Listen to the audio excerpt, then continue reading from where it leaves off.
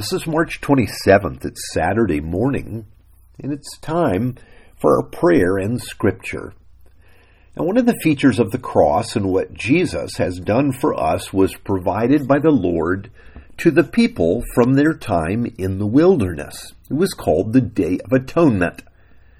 On the Day of Atonement, Aaron, the high priest, was to carry out the sacrifices necessary for the forgiveness of the sins of the people.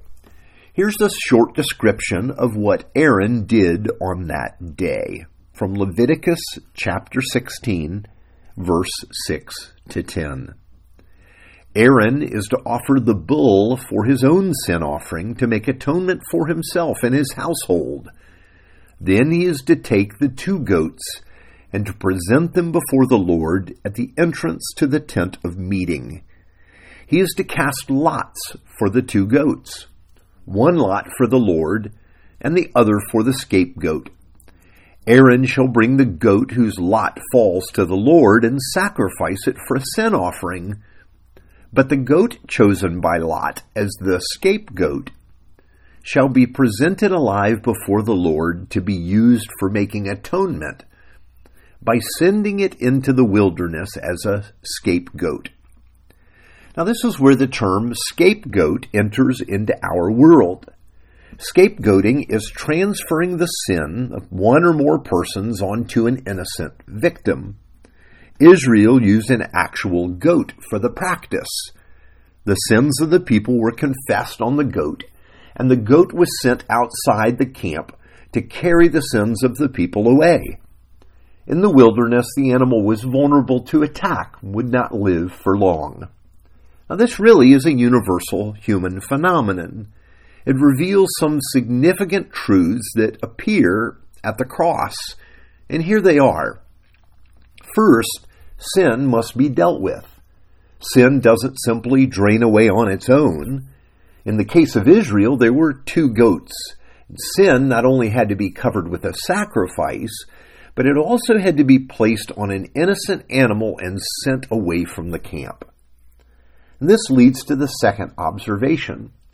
We cannot bear our own sin.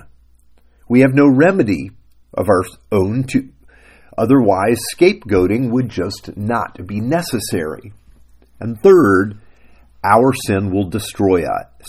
Therefore, we often place it on others in the form of blame casting or scapegoating.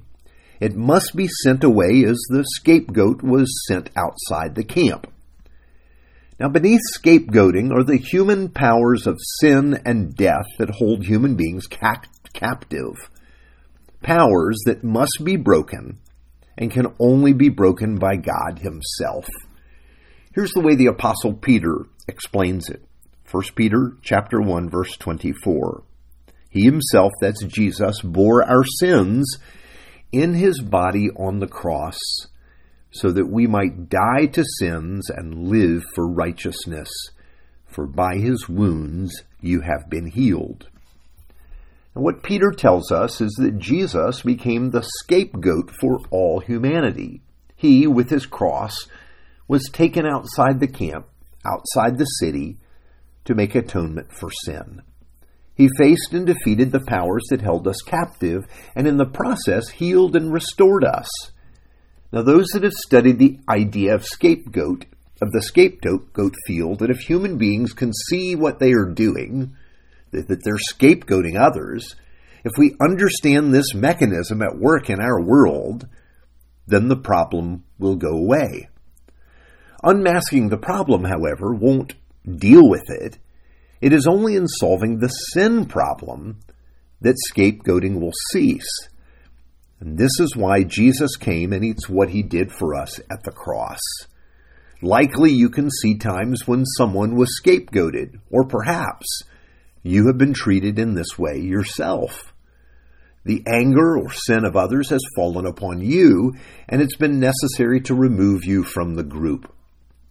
Now, Jesus came to deal with the sin problem beneath our scapegoating so that we might be able to live in healthy community.